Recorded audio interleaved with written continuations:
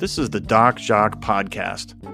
I'm Dr. Jacques de Broekert, and I'm here to talk to you about addiction and all things related to addiction and recovery.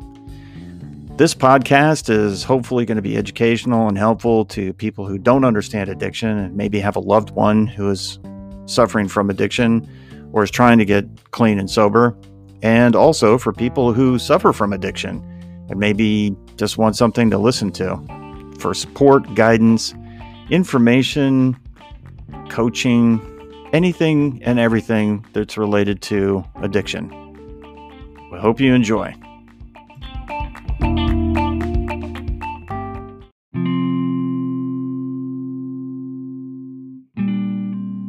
Here's a concept for addicts to get their arms around: isolation.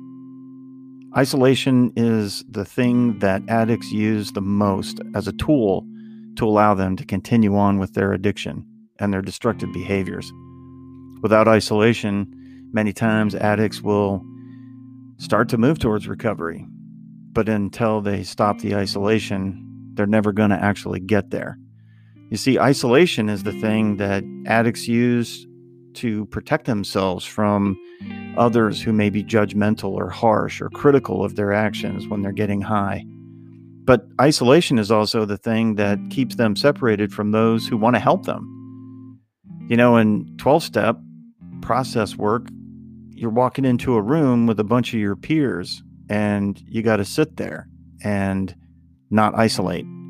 We give you the option of staying in the front of the group or maybe sitting in the back of the room, but your anonymity is always there. Your face is there and you use a first name that you're using, but you never give your last name. And a key part of the recovery work in AA is through no crosstalk, no criticism, nothing that would make you think that what the person is hearing maybe is not what you think it is as the speaker. I want to talk about isolation today and the effects that that has on the attempt for recovery.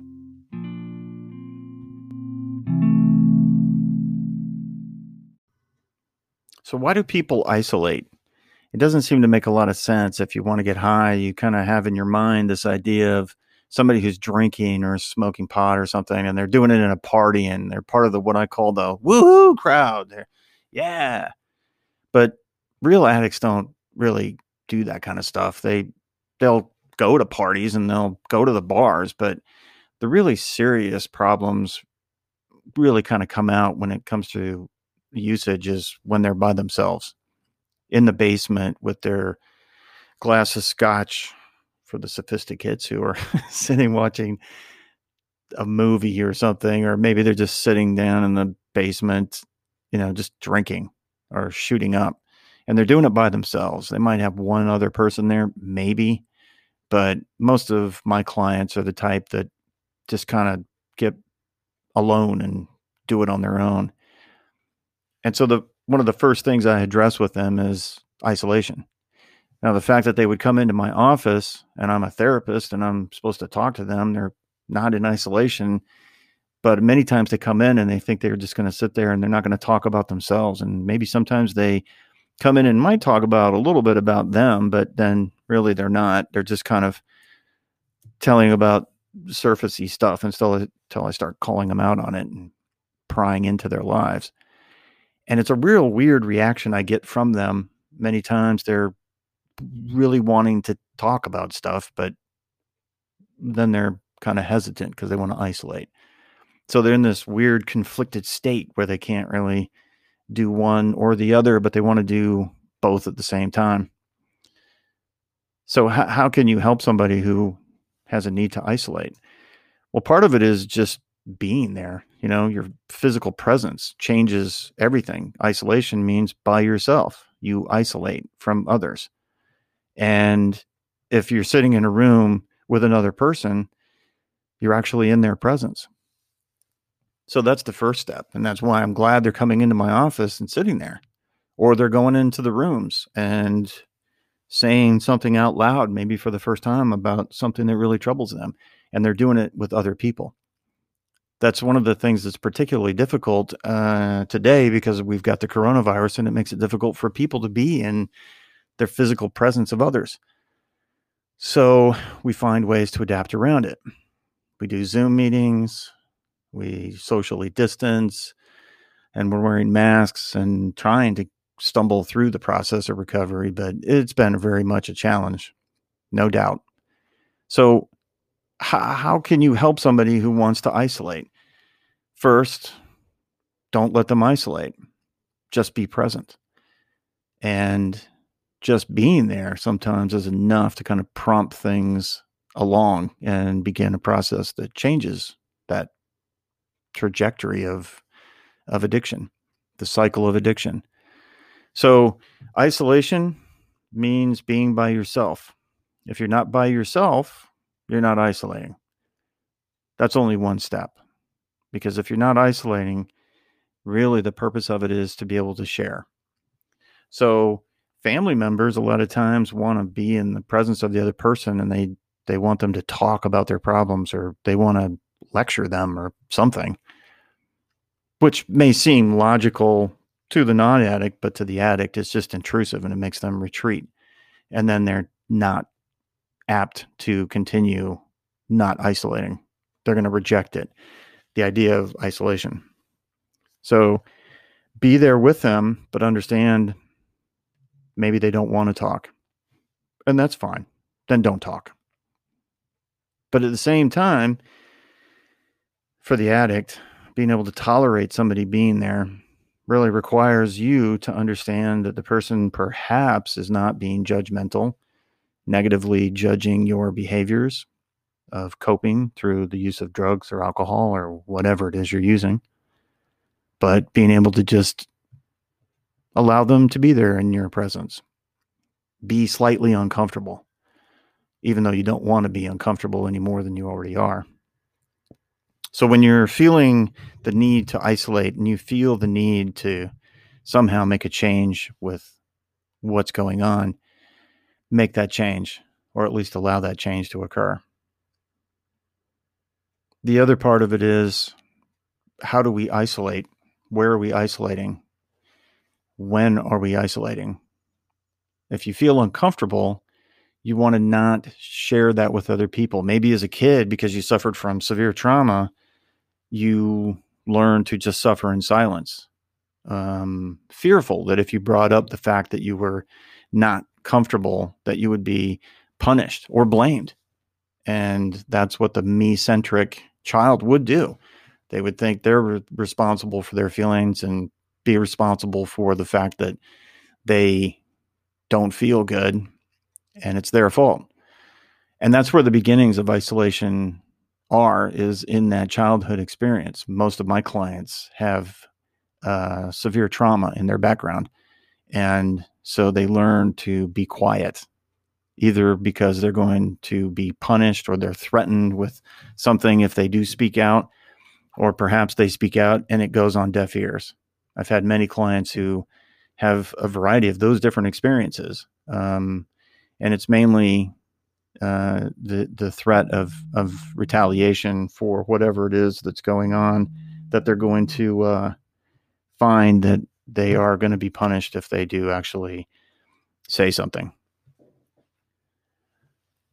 Sometimes what happens is they go through that process long enough and they learn that nobody really understands. So if you are a child and you're saying something about the fact that you're being molested or you're being hit or you're being neglected or verbally abused or emotionally abused, and you don't say anything, that's one thing. But if you do say something, the person you're saying it to, a teacher, an authority figure, the other parent, somebody,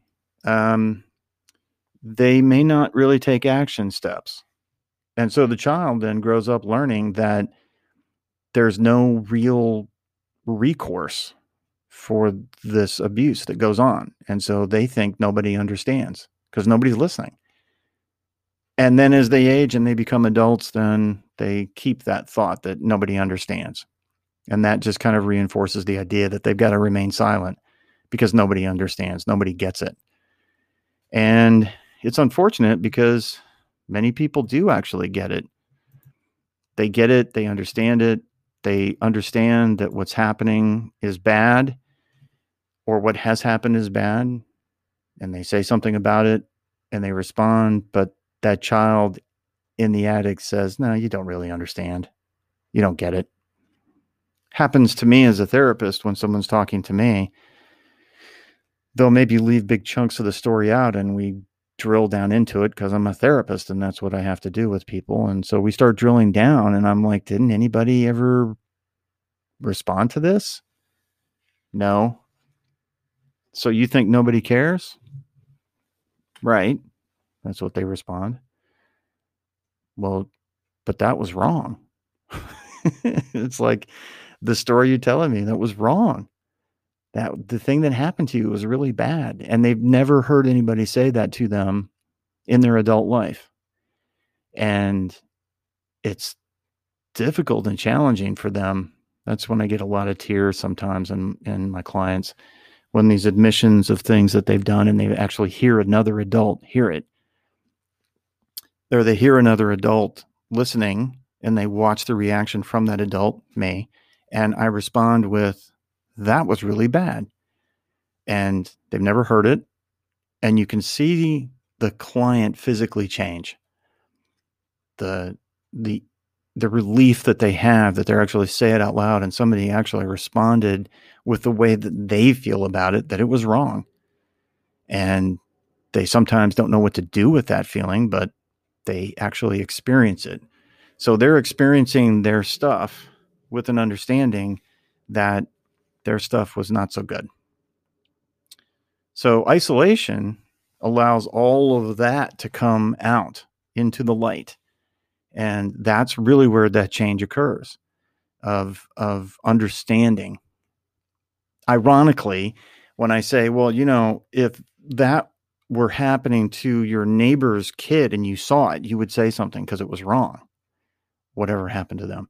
So if the client was getting verbally assaulted by their mother, and I said, you know, if you saw your next door neighbor screaming at their child in a way that was abusive, you would not just stand there and let it happen, right? You would do something about it. And they may respond with, no, of course not. It's like, well, then why would you think that it didn't really matter when it happened to you, that it wasn't a big deal? And they minimize what they're feeling. And it's like, wow, I never really thought of it that way. A lot of times the abuse that they suffer at the hands of their parents, for example, is completely dismissed by the addict because, well, and this is a phrase I hear all the time, well, they were doing the best they could do, or she did the best she could do, or he did the best he could do. And I'm like, really? Screaming at you and locking you in the basement for 8 hours at a time was the best he could do as a parent? Or mom drinking during the day and then passed out when you got home from school and didn't make dinner because she didn't wake up until around 11 p.m. when you were 8. That was the best she could do. And it's kind of an indefensible position, right? That was the best they could do. No, it's not. It's not the best they could do. They could have done a lot better. And there's nothing that actually can make that okay, the parent's actions. So these kinds of conversations are the ones that occur when you get out of isolation. But there are a number of things that have to be in place in order for there to be that place of safety where the person can stop isolating and then can start verbalizing things that happened. Safe environment requires they're not going to be attacked when they're not isolating. If the addict is isolating and there's somebody present with them and the addict doesn't want to talk, fine, don't talk. Just sit there. But I can't let you sit here by yourself. And if you are going to talk to that addict, you can't do it in an accusatory, condemning way, and you can't lecture them. You can't criticize, can't judge. You just kind of got to listen and A lot of times when an addict is destructive, you want to give them instructions on how to fix this problem, thinking that them getting high is the problem, and it's not. So you just got to listen. And maybe they just want to talk, or maybe mention something. Maybe what they're doing is the addict is saying something, and they're kind of testing the person who's listening to see how they'll react. And that, again, happens in my office a lot. They'll say something to me, and like I said, the response I give them is, that is awful. That is not ever okay. And they've never heard that from anybody. And it's important. So isolation is addiction's best friend. It's addiction's best enemy. So let's not let them isolate. Let's safely allow them to feel like there's nothing that they can do to make that change that would keep them from making that change. And they don't have to do it by themselves. They can be with another person, and they can do it safely. So if you want to help, the first part of that is, let's beat isolation. Let's make it not a thing in their life. The safe place for them. We want to make it feel uncomfortable to be isolated. It takes a long time. It takes a lot of work. It takes a lot of meetings. It takes a lot of therapy. But you can get there. And you can help an addict get there, and addicts can get there. But it's a tough road to take. This podcast is brought to you by Anchor.fm. It's a free podcast platform that has creation tools that allow you to record and edit your podcast right from your phone or computer. Anchor will distribute your podcast for you so it can be heard on Spotify, Apple Podcast, Google Play, and many more. You can make money from your podcast with no minimum listenership. It's everything you need to make a podcast in one place. So download the free Anchor app or go to Anchor.fm to get started today.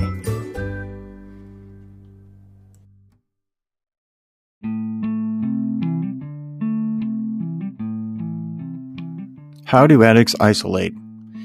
Well, there's two ways. One is to do it privately by staying away from people, staying in your house, apartment, in your bedroom, in the basement, just staying away from people. The other one is to hide in plain sight, go out in groups of people and isolate that way. It's an interesting difference between the two, and really, it's really important and essential to understand what those two things look like.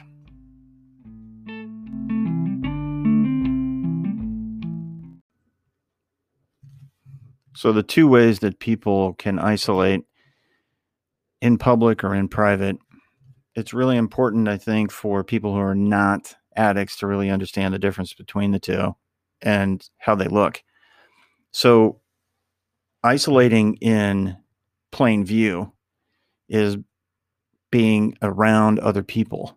Maybe you go to parties, maybe you go to work, you try to pretend like you're normal, everything's fine, or the person who's an addict will end up taking on like almost a different persona. I've had clients who are finding that they can hide in plain sight because they get attention. Women who do that a lot of times will do it by getting engaged in the sex trade. They'll do they'll become cam girls. They'll do sex cams. They'll become strippers or prostitutes. And those women have completely different personas that they think that they are at those times when they're engaging in those activities. Sometimes they will do it by just going to work and pretending like nobody really notices. Nobody notices I'm high or drunk. I've had individuals who are white collar workers who go through their days and they are at work and nobody really knows that they're high because they're high all the time. And that's just kind of who they are. But when they are done with work, maybe they get even more engaged in getting high or drunk, or maybe they don't. But they try to keep that facade of everyday living. And if somebody asks them, hey, are you okay? their answer is going to be, yeah, no, I'm fine. The young ladies who fall into the sex trade, they do that because they can actually be a different person because nobody really cares who they are because they're so objectified that it doesn't matter who they are. Nobody cares what their personality is or where they came from or how they grew up. And they know that. And that's what attracts them to it. It's a power thing for them too. They are in control of everything that goes on. And we can get into that in a different podcast, but it's a control issue for them too. But they're hidden in plain sight, and it's easy to do for them. However, it does catch up to them eventually, and they start to see the cracks in what they're doing and how they're doing it, and the behaviors start to change then, or at least they break down a little bit. But for the person who's hiding in plain sight, not quite as easy because it's an act. It's kind of like they're being an actor or an actress, and they have to keep up that facade. And so they have to remember what their part is. It's kind of like an actor memorizing his lines or doing the stage blocking for a Broadway production. They have to know where to stand at what time, in what place on the stage, or how to respond to what lines are being spewed out by the other actors so they can kind of keep track of where they are in that play. And in real life, that happens too. So it becomes a shell game of trying to remember who was where and who was what and what did I say to who. And after a while, they kind of just disengage from people in general. And you can see them hiding in plain sight because they're not really there. They are there, but they're not really there. They're not emotionally investing in anything that they're engaging in, whether it's with another person or in a place or work or family members or whatever. They're not really engaging with them. And a person who's not an addict is going to pick up that something's not right, but they don't quite know what it is. The irony of the whole thing is that, we got a lot of sayings in recovery, and one of them is, if you got it, you spot it. And most recovered addicts can spot somebody doing that a mile away, and we know what it's about. We can tell. We know that they're hiding in plain sight. Maybe addicts don't call it that, but that's what it is. So it's a very useful tool. It's very irritating to the people who are loved ones because they want that person to be present and they want them to be engaged, but then they really can't do it. So being engaged and being present is kind of a tough one to do when all you want to do is get high, or you want to use a barrier between you and other people so you don't listen to you don't have to hear their criticism, their attacks, their condemnation because you're being irresponsible or stupid or foolish or selfish. And it's hard. I think non-addicts really struggle with it because they want the person to be there.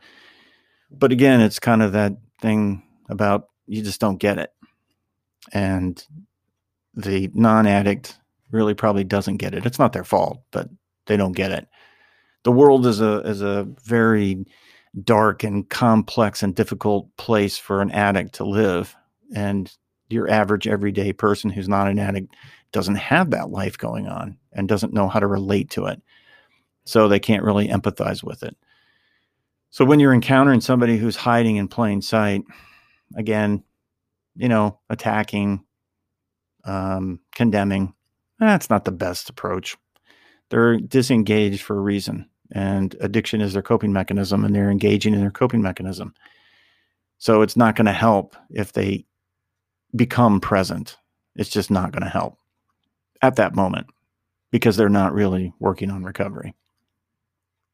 On the other hand, when they're isolating without anybody present, they're hiding from people and they're not there, the non-addict loved one is not going to really know what's going on because the addict is hiding and they're not visible. So you can't tell. They stop showing up for things, family events, birthdays, holidays, things like that. Or they just stop returning phone calls. They won't answer the door. I've heard every version of hiding that I think I can imagine. I don't know that I haven't heard every version. I think I have heard every version. The person stops responding to text messages, emails, letters, phone calls, knocking on the door. Hey, come on out. I wanted to ask you something. I've even had clients who have had relatives try to find them because they actually owed them money, and they wanted to give the person who's an addict money that was owed, and they just couldn't get the person to respond. They couldn't get the addict to respond to be able to receive the money. And it's so frustrating to loved ones because they love them and they want them to not be that way. So addicts who hide as a way of isolating, it's very uncomfortable to be around people in general. And that's why it's hard for people who hide rather than isolating in plain sight, but isolating in isolation. They're not comfortable with going to meetings. They're not comfortable with being around more than one person at a time. Many times they just can't tolerate it.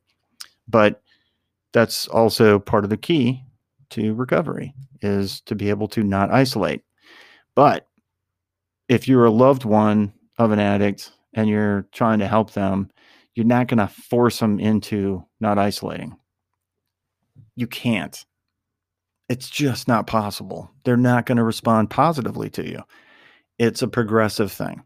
I struggle with it just trying to get them into my office, and they come in my office and I'm like, hey, would you consider going to meetings? It's really, really important and helpful.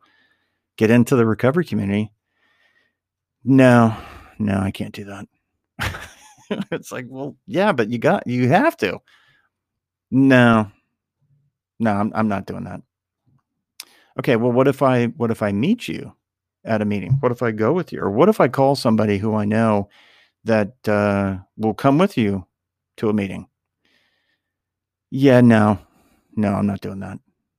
So trying to help them understand how to be safe in going to meetings, or how to be safe jumping into the recovery community, is part of my challenge as a therapist. And I'm sure as an addict, I'm sitting here disclosing your secrets, your little secret moves. And maybe that's not what you would like for me to do, but I'm going to, because you need that. You need to be able to get out of the basement, get out of the hibernation mode that you get into. Family members need to understand that it's not something that's going to be easy for them to do. Maybe you do need professional help. Find a therapist, find somebody like me that can help you get them to move away from isolation. But this is one of their tactics to feel safe from their feelings, from feeling uncomfortable. They do have feelings and they do feel uncomfortable, and being around people makes them even more uncomfortable, even though that is what's eventually going to help them get sober and clean. But in the immediacy, it is a feeling of discomfort beyond comprehension for the non-addict. So being isolated is torturous and necessary, they think, in their usage. The problem with hiding in plain sight is that it appears as if they want to be around people, but they really don't, because they're not engaging. So they're around them, but they're not really engaged with them. And that's a very different thing to change. That's where you need somebody to not isolate in the presence of other people. So doing things like going to meetings, that's an easy one. They just go. But they sit in the back of the room on what I call the relapse row, where they're just there because they were supposed to be there. They're not there because they really want to be there. But if they can get into that room, they will notice that people will walk up and engage with them. And it's a little unsettling to them when somebody sticks their hand out and says, hey, welcome to the meeting, or hey, welcome to the group. And they're kind of like, hey, I didn't think you saw me. But here I am. Yeah, no. It's a soft landing that takes a long runway.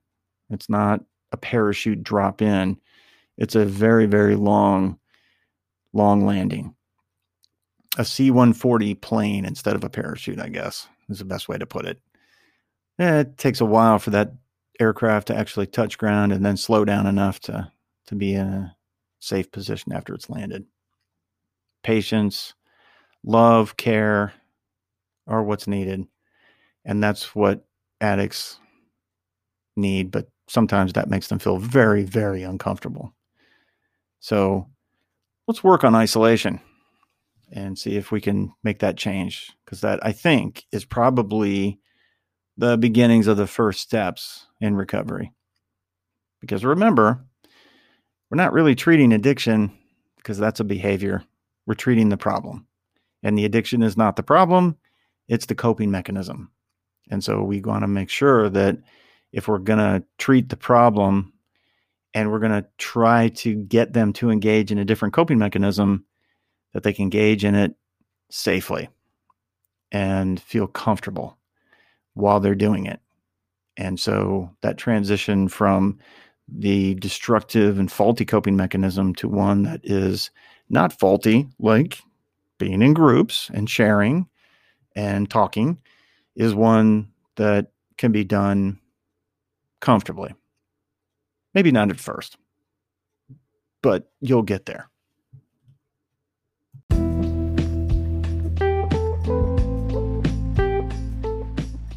There are a lot of aspects to recovery, and there are a lot of things that need to be addressed in recovery. And one of those that we've talked about today is isolation.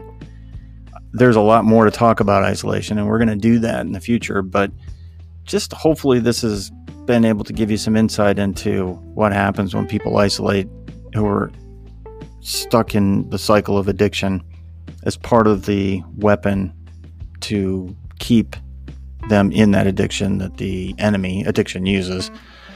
So hopefully this has been informational and maybe even entertaining for you. I don't know. And in future episodes, we're going to cover more about isolation and a lot of other coping mechanisms that addicts use that are faulty and need to be changed. Thanks for listening.